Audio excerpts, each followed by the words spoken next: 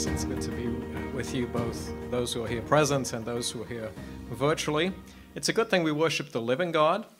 If we were worshiping idols, then it would be really crucial to be in the presence of the idol. But we worship a God who created heaven and earth and who is everywhere, and by his Spirit is able to minister to us where we are. So that is a wonderful assurance. If you have your Bibles, turn with me to the book of Genesis, chapter 38. And we're going to read the whole chapter. Genesis 38, this is the inspired, inerrant Word of God. It happened at that time that Judah went down from his brothers and turned aside to a certain Adullamite whose name was Hira. There Judah saw the daughter of a certain Canaanite whose name was Shua.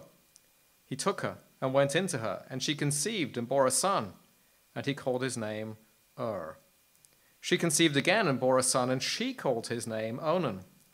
Yet again she bore a son, and she called his name Shelah.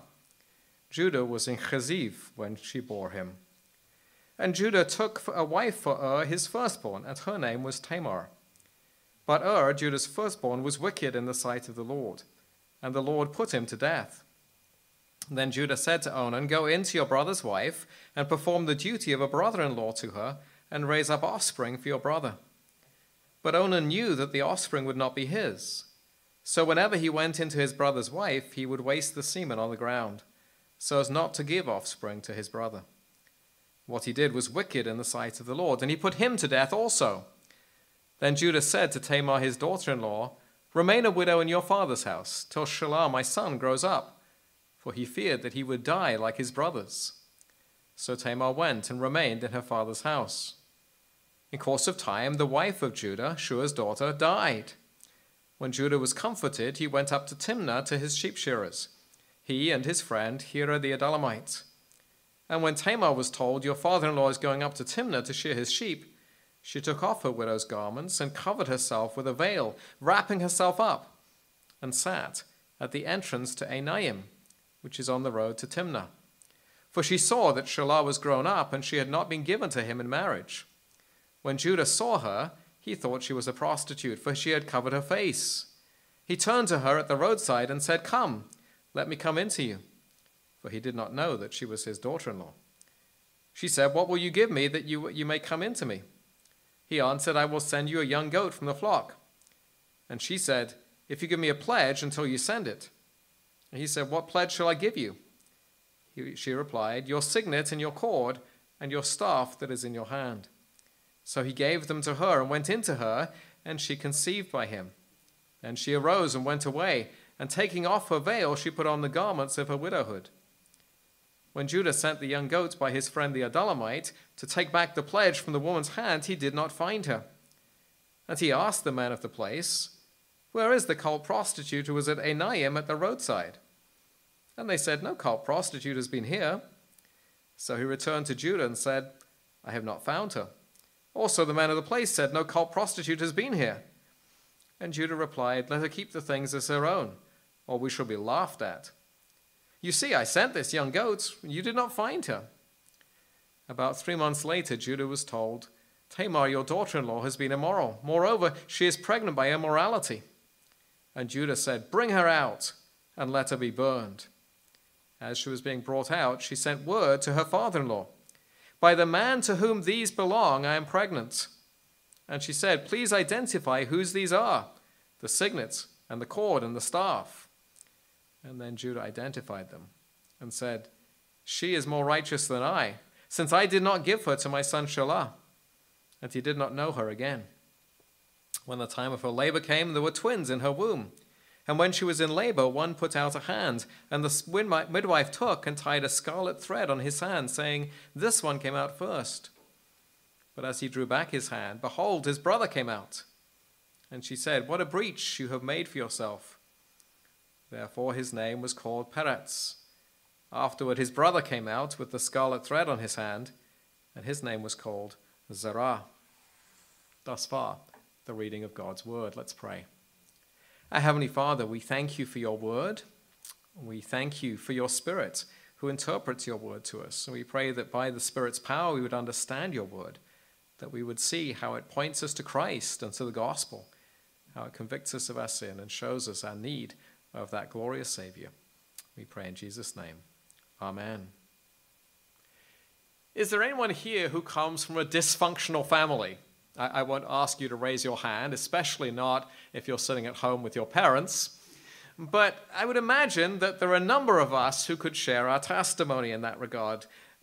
Horror stories of the problems perhaps that we grew up with, even in Christian families. But I would suggest that few of us could match the dysfunction of the family line of Jesus. In Matthew's genealogy of Jesus, he name-checks 4 women: Tamar, the daughter-in-law of Judah, Ruth the Moabitess, Bathsheba, the widow of Uriah, and then Mary, the mother of Jesus. Out of that list, Tamar became pregnant by sleeping with her father-in-law. Ruth was a foreign widow, a Moabitess, an outsider to God's people. Bathsheba committed adultery with King David. If these people were in our family tree, we would want to hush them up, embarrassed about how messed up our forebears were.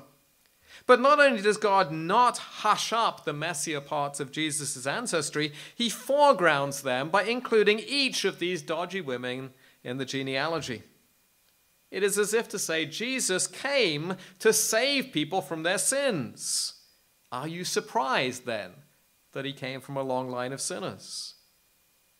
But I want to suggest to us that that should be a profound encouragement to all of us who not only come from messy family situations, but often inhabit messy families of our own. It's not just our ancestors who are deeply broken people with dysfunctional marriages and ingrained patterns of sin. We too are all deeply broken. Many of us struggle in our own marriages and with our own besetting sins as well. We ourselves are those families of sinners that Jesus came to save. Well, today we're going to explore this story of Judah and Tamar in Genesis 38. It is a sidebar, if you like, in the larger story of Joseph that runs from Genesis 37 all the way to Genesis 50. His brothers, including Judah, had plotted to kill Joseph.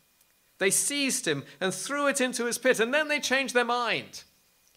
Not because of moral scruples, but in order to make a quick buck by selling him to some Ishmaelite traders who just happened to be passing.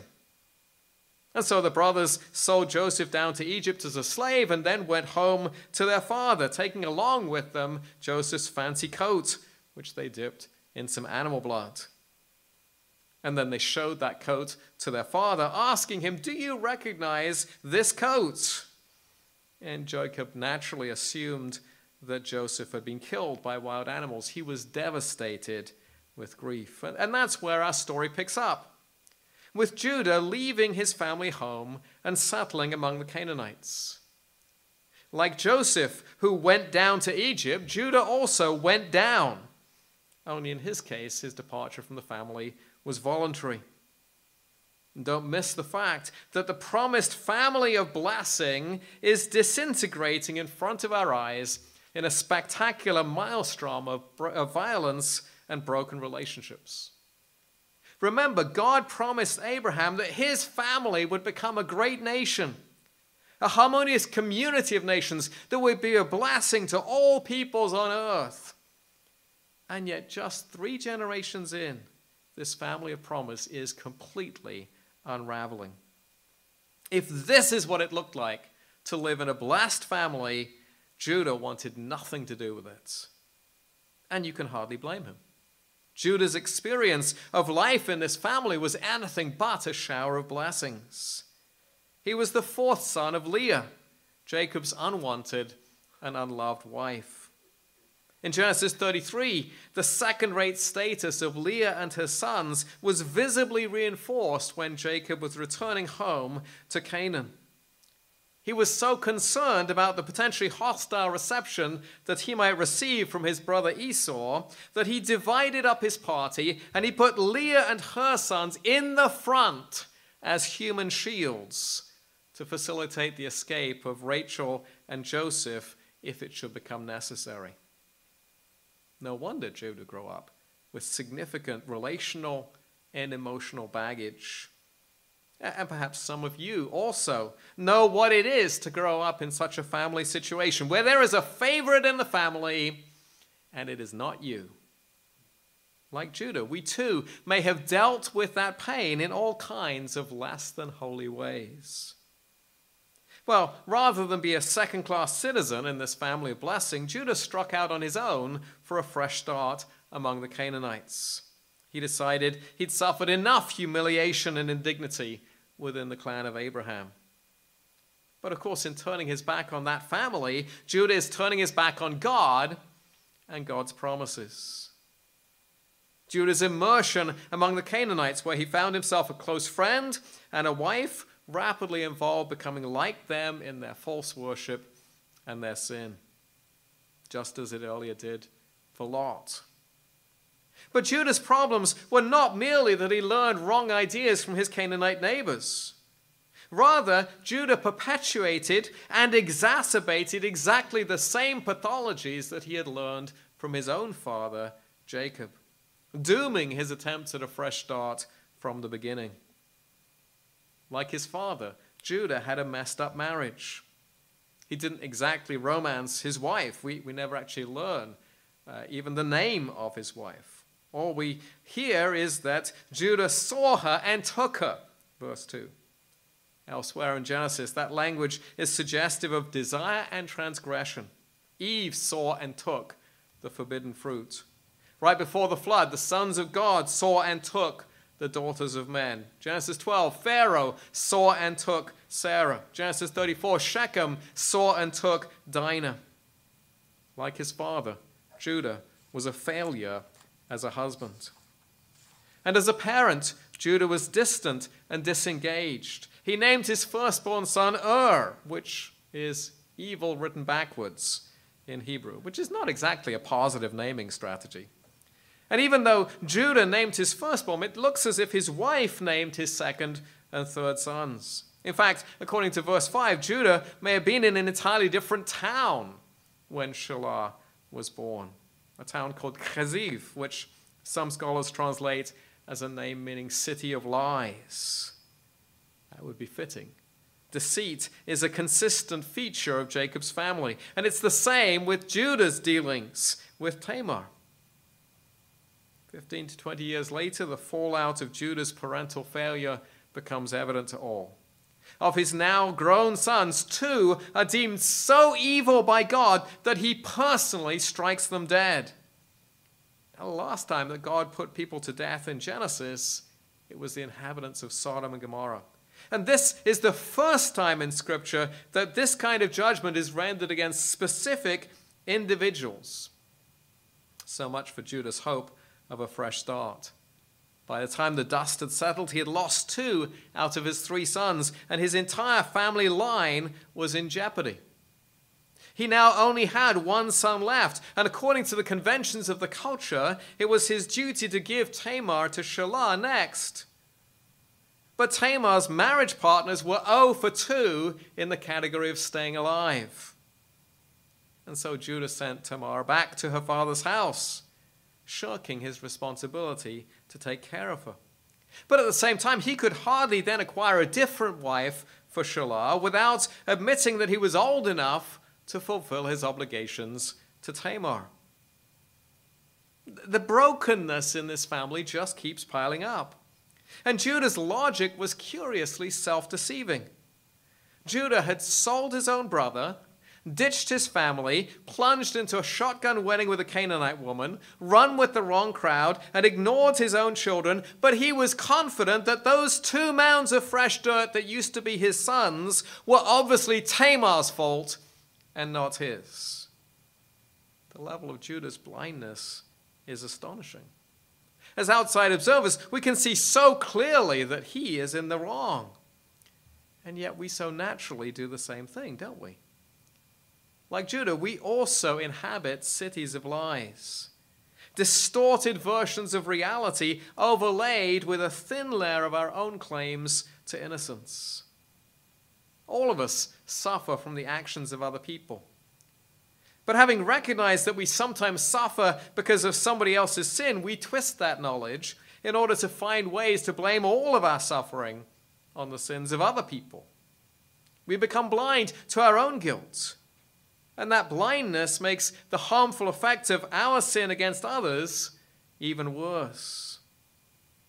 I can see that in my own marriage. There are numerous ways in which I see that I construct my own city of lies, with me as the innocent victim, when at the root of many of my problems lie my own sinful patterns of relationship, many in turn learned from my own family of origin. And even knowing that to be true, it's so hard to maintain a clear grasp of that reality instead of slipping constantly back into a comfortable haze of self-deception. Well, in Judah's case, his brokenness and blindness left Tamar feeling trapped. In the ancient world, people were often married shortly after puberty, so Tamar was probably still quite young, perhaps no older than mid to late teens. And consider what this young girl has already experienced in her life. Her first husband was struck down by God, leaving her a widow already as a young teenager. Her second husband, Onan, married her out of obligation and then sexually abused her. The practice of levirate marriage was intended to take care of the widow's welfare, as well as to perpetuate the family line of the deceased husband. But if Onan raised up a child for his brother that child would inherit his brother's share of the inheritance instead of him. And so he was willing to erase the memory of his brother entirely, just as Joseph's brothers had done.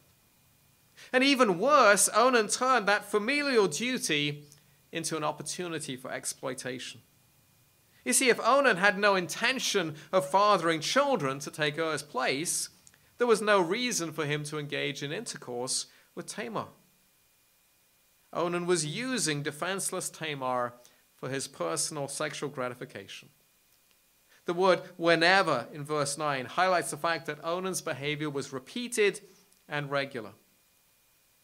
And so then Tamar's second husband was struck dead, leaving her now 2 times a widow and still without a child. Privately, she had been shamed by the sexual abuse of Onan. Publicly, she was shamed by the perception that she was under a curse. If Judah did not give her Shelah, she would remain trapped forever at the lowest level of society, dependent upon the charity of her family to survive. Tamar's name, palm tree, as it translates, is an image of beauty. But this young girl became damaged goods, cast off from society, collateral damage from the sins of the members of God's family, who by their sins were shedding shame among the nations instead of blessing. And in her suffering and her shame, she represents many women down through the ages who have been used and abused by the men who ought to have protected and cherished them, even within the family of God. But that this was not the end of her story is also a beacon of hope for others who feel themselves to be sharing her status as damaged goods. Our God can bring blessing and good even out of stories of terrible abuse. Well, as time passed, Tamar sought a way to escape from her circumstances, and she did so by setting a trap for Judah. Clearly, she had figured out that trickery is the way to get ahead in this family, and she could play that game too. Judah was headed off to check his flocks at sheep shearing time, which was the cultural equivalent of student trips to Florida at spring break. Therefore, all Tamar had to do was to be there and be available. Tamar smoothly played the part of the prostitute and negotiated for Judah to leave his signet and his cord and his personal staff until payment would be made. In the process, you see, Tamar secured the ancient equivalent of Judah's wallet and driving license, specific markers that were enough to identify Judah. Ironically, this took place at the entrance to Einayim, which literally translated means the opening of the eyes. Judah, you see, was blind to Tamar's identity as well as to his own hypocrisy. But the consequences of that encounter would ultimately serve to open Judah's eyes. In many ways, Tamar was the innocent victim of the sins of Judah and his family. The trap she laid for Judah was about her getting justice, about righting a wrong. And yet at the same time, her trap was risky, not to mention highly questionable ethically, morally, and legally. She was intentionally engaging in prostitution to entrap Judah. Their relationship as father-in-law and daughter-in-law raises the issue of incest. As a result, the story strongly emphasizes that Judah did not knowingly sleep with his daughter-in-law and that he did not have any further sexual encounters after this incident. Tamar set out to right a wrong, but she did so in a profoundly disturbing and wrong way. Of course, that's a common reality, isn't it? When we suffer at the hands of others, no one remains fully innocent. When we are wronged, we often respond wrongly.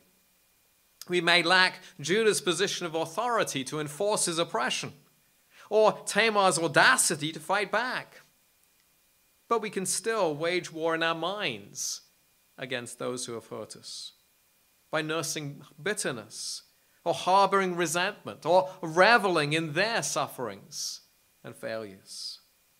Sometimes we turn that hurt inward in a cycle of self-loathing and self-harm. Sometimes people respond by retreating from relationships with other people and with God, finding our safety in trying to control every aspect of our existence. In our brokenness, we continue this cycle of sin and counter-sin in a way that makes some kind of sense within our own stories, even though it doesn't give us the safety or satisfaction that we so desperately crave. But is there a way out? Is there a way in which we can break this cycle of sufferers turn sinners and victims turn perpetrators? Where can we find hope of breaking free from these bitter, painful patterns of repeated sin in which we hurt ourselves as well as those around us? Well, there is indeed hope, but it does not come from anyone who is already caught up in that cycle. If we are to be rescued, someone from outside has to break in and arrest the cycle of sinful action and reaction.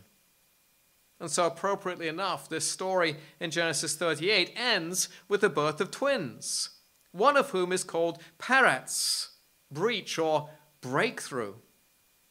His name is a sign that the personal stories in this chapter end with twin breakthroughs for Judah and Tamar. The occasion for Judah's breakthrough began with a rumor.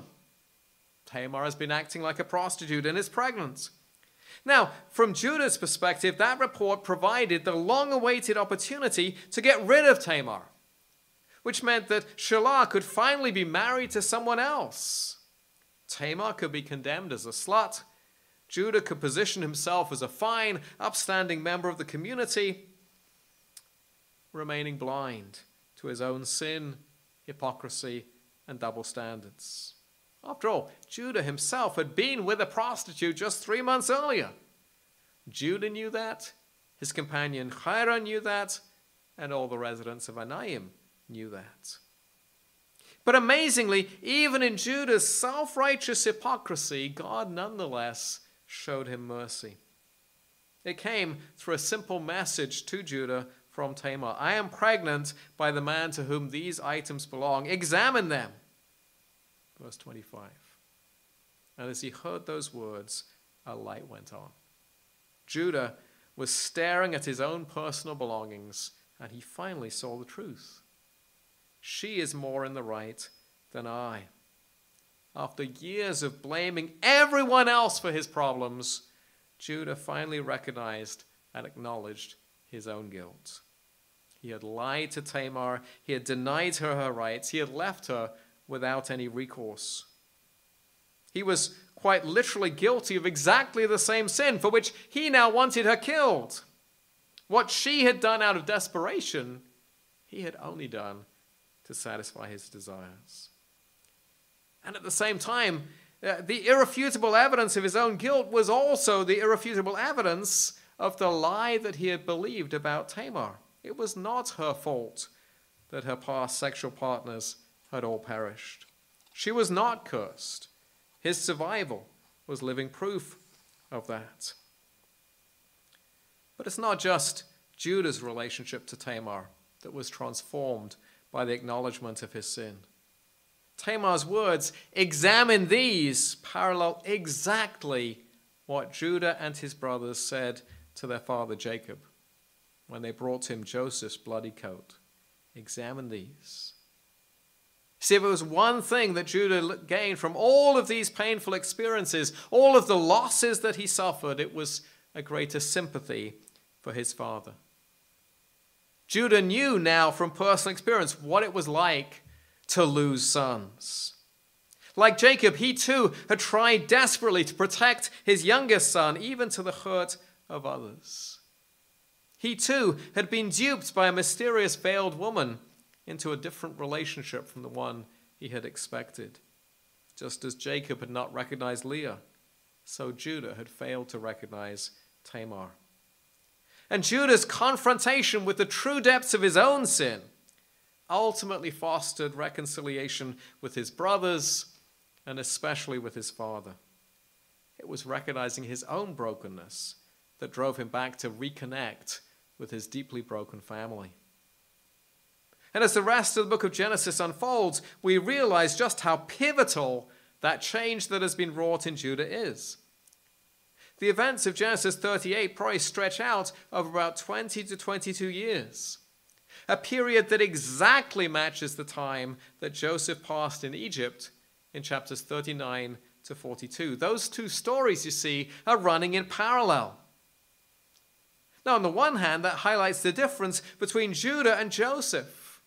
Joseph remained faithful to God in the face of severe sexual temptation from Potiphar's wife. But on the other hand, it also means that Judah's confession of guilt to Tamar must have come shortly before the events of Genesis 43. In that chapter, a now chastened Judah shows compassion to his father. And he pledges that he himself would bear the blame if he failed to bring Benjamin safely home again from Egypt. And then when Benjamin was falsely accused of having stolen Joseph's cup and condemned to remain a slave in Egypt forever, Judah stepped in to take his place, enabling his brother to walk free. Judah finally employing his natural abilities as a leader to save the family instead of to eliminate his unwanted younger brother. Unless we too have our eyes open, we will remain as blind to our sin as Judah was. We too tell outright lies and spin the truth to our advantage, desperate to maintain our own right standing and innocence. We cling on to the idea that we are more righteous than those around us, at least most of those around us. It's amazing how naturally blame shifting and denial spring to our lips. I was tired. I was not at my best. If only you hadn't said it quite like that. If only you wouldn't misunderstand what I'm saying. You know, we're all trapped in the denial of our guilt and our rampant self-deception, to which we're usually totally blind.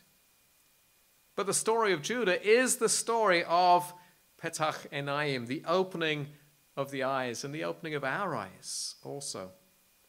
In the Gospels, time and time again, Jesus gives sight to those who are blind. God is the one who reveals himself to us and then reveals to us who we really are. That can be a painful encounter. Like emerging from a darkened room on a sunny day, our confrontation with our sin may dazzle and terrify us. We didn't know that we had something like that within us. It hurts our pride. It embarrasses us. I think how it must have felt for Judah.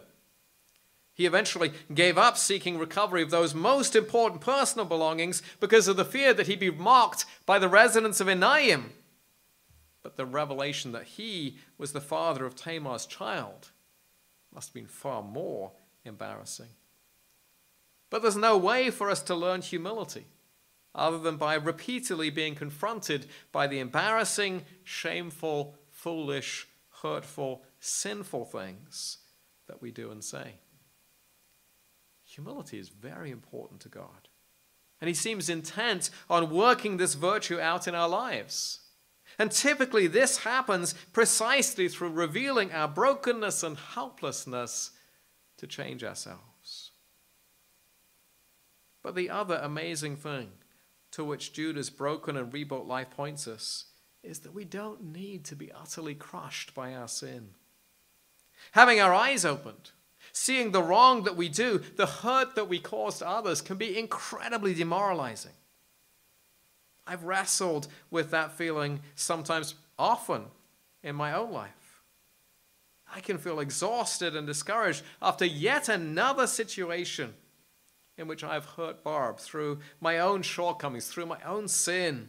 Why can't I figure out how to love her better and then live that out consistently? The answer is, I'm a desperately broken sinner, and God wants me to become more acquainted with that reality, more acquainted with my own prickly defensiveness, my own fear of incompetence, my own desire for affirmation just as I am without change or repentance. God has good reasons to show me my weakness, my sin, my failure, to equip me to love the gospel more and to love others better. The story of Judah reminds us of Jesus' words to Peter right before his failure, where he denied Jesus 3 times. Jesus said to him, "When you have turned again, strengthen your brothers." See, just as Jesus had a purpose in Peter's denial and restoration, so too God had a purpose in Judah's 20 years of self-deception and blindness.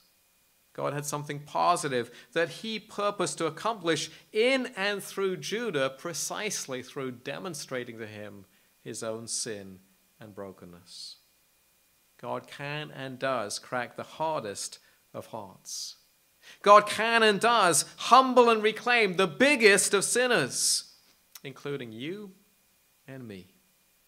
The improbable repentance of Judah is incredibly good news, because all of us are so much bigger sinners than we imagine, with far harder hearts than we realize. And Tamar's breakthrough was equally glorious. One moment, having compromised her innocence in a bid for her rights, she was headed for the flames as a condemned prostitute. The next moment, she had been cleared by Judah's confession. She is more in the right than I. The family disgrace, the girl who brought bad luck to everyone with whom she came in contact, was welcomed back into a family that had discovered it was just as broken as she was. Tamar's breakthrough placed her in the very middle of God's saving purposes, not just for that family, but for all humanity. The birth of Tamar's twins echoes the previous birth of twins back in Genesis 25. Like Esau, Zerah is remembered for his association with red, in this case the red cord around his wrist. But it's Peretz, whose name means breakthrough, who sneaks out in front of his brother, much like grandfather Jacob had done. And Tamar thereafter appears at 2 crucial points later in the scriptures. At the wedding of Ruth and Boaz, the elders prayed, "May your house be like the house of Peretz, whom Tamar bore to Judah." Once thought cursed, Tamar's memory is now being invoked as a model of God's blessing. And through Ruth and Boaz, Tamar thus became the mother of King David. And then centuries later, Tamar appears again in Matthew's genealogy as the mother in the line of Jesus himself. Through God's intervention, Tamar, the childless, abused, discarded Canaanite widow, became a mother of the Messiah. What an incredible picture of God's grace, the God who exalts the humble and who brings down the proud. We're all damaged goods, profoundly broken, just like Judah, just like Tamar. And that is precisely why Jesus came to this earth. Jesus is the ultimate breakthrough son who came to seek and to save that which was lost. In the person of Jesus, the Son of God stepped into history and chose to be born into the sort of family that will provoke tabloid headlines and community gossip. Through Judah and Tamar, Jesus was the son of a sinner and a prostitute. The perfect lineage for the man who would spend so much of his time here on earth with sinners and prostitutes, telling them joyfully about the triumph of grace over all of our sin and failure. He brought grace, acceptance, transformation, and hope for sinning sufferers and victim perpetrators. But Jesus didn't just bring grace. He also brought us that true righteousness that we all lack and all need. And Jesus accomplished this by inverting what Judah did to Tamar. Judah blamed Tamar for his sins to maintain his own innocence, planning to put her to death. But Jesus took our blame and our sin into himself, taking upon himself the death that we deserved at the cross. And what is more, Jesus covers us now with his perfection. Jesus doesn't say, oh, your sin doesn't matter. We're all sinners after all. On the contrary, Jesus lived that perfect life of righteousness and love that we never could. And now he gives that perfect righteousness to us as a free gift. That's what Jesus means when he says to us, you are righteous. He means I have taken away your guilt and I have given you my perfect holiness, making you acceptable to the Father. In that way, he removes our curse forever and welcomes us safely into the family of God, where we can be loved and blessed by him, broken sinners though we still are. And he promises to complete that good work that he has begun in us on the last day. The sin that still weighs us down will not be our constant companion forever. On that last day, we will lay down our burden once and for all, because in Christ we will be declared the righteousness of God. Have you experienced that breakthrough in your life? Have you had your eyes opened to the gospel message of love and forgiveness, the reality of your sin, and the reality of the salvation that is there for you in Christ? If not, let today be the day when you come and you bow your knees and ask Jesus to provide you the righteousness you need. And if you have had that breakthrough, if you have had your eyes open to the depths of your sin and the reality of the gospel, then respond. Rejoice with great joy that your sin is fully atoned for, that you have been welcomed into this perfect, if presently dysfunctional, family of God, just as you are.